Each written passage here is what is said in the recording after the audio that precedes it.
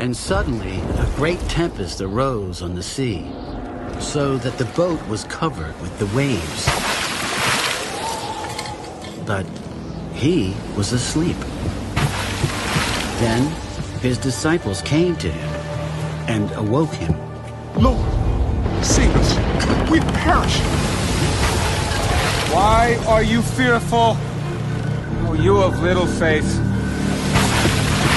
Then he arose and rebuked the winds and the sea. And there was a great calm. So the men marveled. Who can this be, that even the winds and the sea obey him?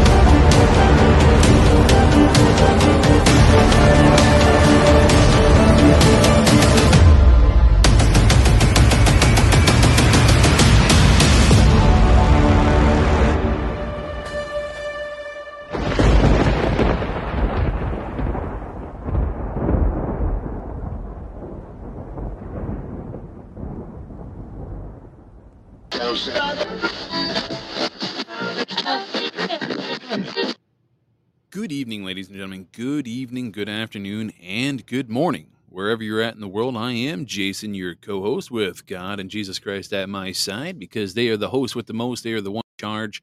This is their podcast. This is their platform, and they're at the wheel. They're in the captain's chair, and they are steering this ship through these crazy waters that we call life. So welcome to His Hard Line, episode 521. We'll be doing a reading out of Genesis chapter 40, and then we'll get into a summary, and then we'll close us out in prayer, and then we'll cut into the second show. For those of you that might want to watch live, I'm going to post the link for Clout Hub right here in the chat. There you go.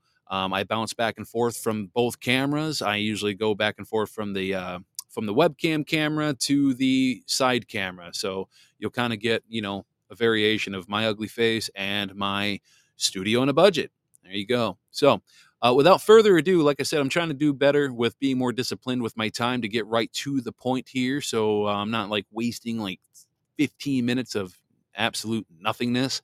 So we're going to get right into the reading. We'll save the second show for absolute nothingness and bantering and all that other good stuff.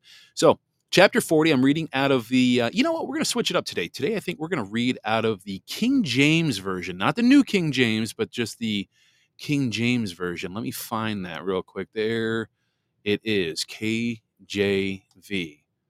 I'm feeling froggy today. We're going to do that today. Hopefully it's not crazy with the insane old English like the 1599 Geneva Bible. Okay, so starting with verse 1, Genesis chapter 40. And again, with this chapter including, there's 10 chapters left, I believe. Let me double check before I spout off my big mouth. Why is it not? Hold on, guys. I'm pretty sure there's 50 books here, but for some reason it's not pulling up the way I want. Yeah, I'm pretty sure it's 50 books here. So anyway, okay. Yeah, 50. There it is. That's what I needed. All right, Genesis chapter 40, King James Version, verse 1. And it came to pass after these things that the butler... Oh, wait a minute. I got to do my disclaimer. I cannot forget to do that. Remember, as I always state periodically on this podcast, I am not a doctor. I don't wear a white coat. I'm not a financial advisor, a pastor, priest, deacon, or biblical scholar, or a bar lawyer. I do not give out legal advice. I am also not the official face or voice of the national, state, or county assemblies. And additionally, I do not advocate for violence. I am my own man, and the opinions, thoughts, and statements are of my own unless I reference other material like I am right here in Bible Gateway and BibleRef.com. All right, now we got all the dirty stuff out of the way. Verse 1, and it came to pass after these things that the butler of the king of Egypt and his baker had offended their lord the king of Egypt. And Pharaoh was wroth against two of his officers, against the chief of the butlers, and against the chief of the bakers. Now he put them in the ward in the house of the captain of the guard into the prison, the place where Joseph was bound. And the captain of the guard charged Joseph with them, and he served them, and they continued a season in ward. And they dreamed a dream, both of them, each man his dream in one night, each man according to the interpretation of his dream, and the butler and the baker of the king of Egypt, which were bound in the prison. And Joseph came in unto them in the morning and looked upon them, and behold, they were sad. And he asked Pharaoh's officers that were with him in the ward of the Lord's house, of his Lord's house, saying, Wherefore look ye so sad today? And they said unto him, We have dreamed a dream, and there is no interpreter of it. And Joseph said unto them, Do not interpretations belong to God? Tell me them, I pray you. And the chief butler told his dream to Joseph, and said to him, In my dream, behold, a vine was before me. And in the vine were 3 branches, and it was as though it budded, and her blossoms shot forth, and the clusters thereof brought forth ripe grapes. And Pharaoh's cup was in my hand, and I took the grapes and pressed them into Pharaoh's cup, and I gave the cup into Pharaoh's hand. And Joseph said unto him, This is the interpretation of it. The 3 branches are 3 days, yet within 3 days shall Pharaoh lift up thine head and restore thee unto thy place, and thou shalt deliver Pharaoh's cup into his hand, after the former manner when thou wast his butler. But think on me when it shall be well with thee, and shew kindness. I pray thee unto me, and make mention of me unto Pharaoh, and bring me out of this house. For indeed I was stolen away out of the land of Hebrews, and here also have I done nothing, that they should put me into the dungeon. When the chief baker saw that the interpretation was good, he said unto Joseph, I also was in my dream, and behold, I had 3 white baskets on my head. And in the uppermost basket there was of all manner of bake meats for Pharaoh, and the birds did eat them out of the basket upon my head. And Joseph answered and said, This is the interpretation thereof. The 3 baskets are 3 days, yet within 3 days shall Pharaoh lift up thy head from off thee, and shall hang thee on a tree, and the birds shall eat thy flesh from off the tree. And it came to pass the 3rd day, which was Pharaoh's birthday, that he made a feast unto all his servants, and he lifted up the head of the chief butler and of the chief baker among his servants. And he restored the chief butler unto his butlership again, and he gave the cup into Pharaoh's hand. But he hanged the chief baker, as Joseph had interpreted to them. Yet did not the chief butler remember Joseph, but forgot him. And that is the reading of Genesis chapter 40, verses 1 through 23. Very short chapter. And yes, that was just about as brutal for me to read as the 1599 Geneva Bible. This Old English, I just can't do it. I mean, I can, but I feel like I'm doing you guys a disservice trying to read it and butcher it, and having these awkward pauses. I think we're gonna just not do that because it's just doesn't work out so well. So anyway, so what did we read here? Let's go over to BibleRef.com. So what does Genesis chapter 40 mean? Clearly Joseph was pretty spot on, obviously, right? With his dream interpretations. So Joseph continues to languish in a special prison attached to the house of the captain of the guard. Now, while Joseph's former master held that position, Scripture does not use the name Potiphar from this point forward.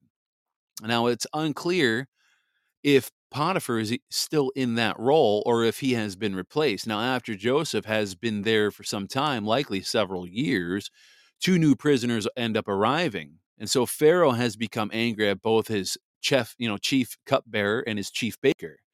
And he throws them into the prison, also called the pit or the dungeon.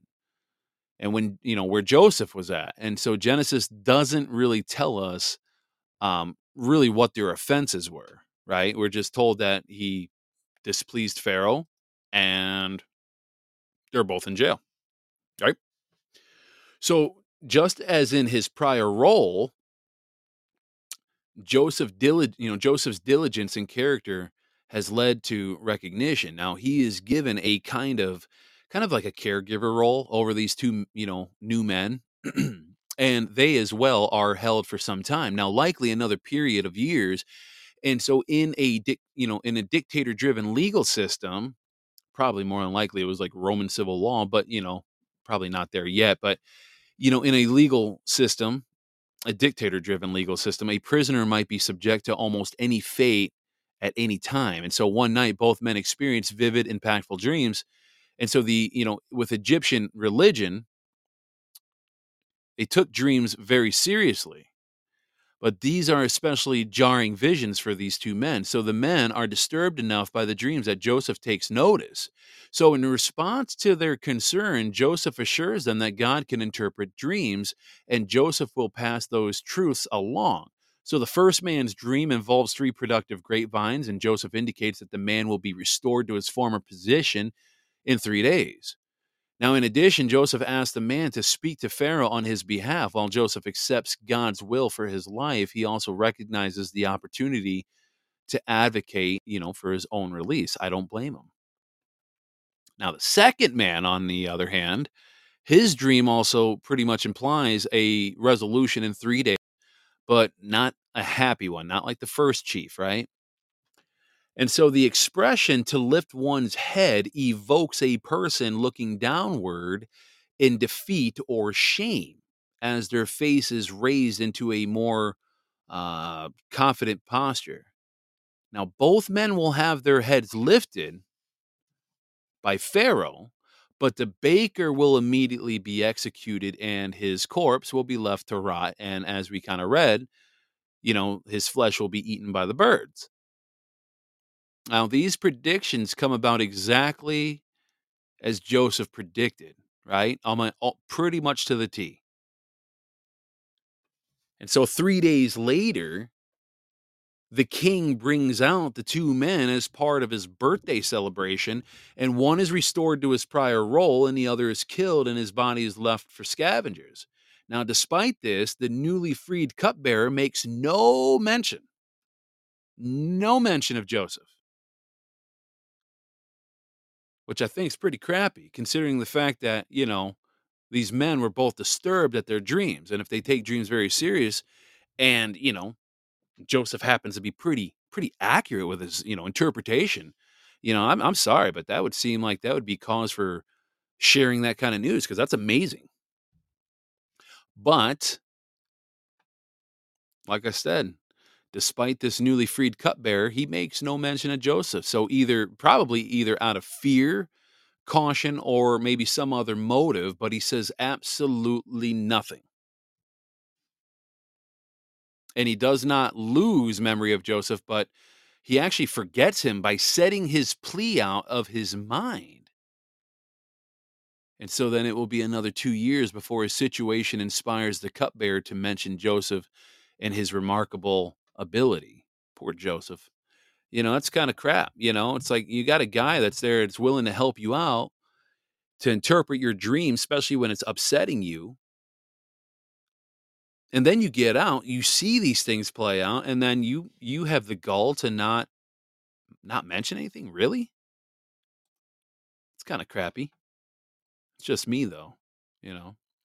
Let me just go right over here to the chat real quick. Just kind of say hi to all the regulars here. We got Andrew, Patriot Beagle. Hello, hello. Good evening. Good afternoon. Maga Grandma Ann. We got Greg H. Hello. Glad to see you here. Welcome. Destry in the Great White North. Mr. Snowman himself. I don't know. We probably can't call you Snowman anymore. It looks like the snow's melting. That's kind of nice. Got Nancy S. Hello. Got my beautiful wife here to go to the next page. Mary S., which I'm sure her husband Keith and their little dog Trixie is right there listening.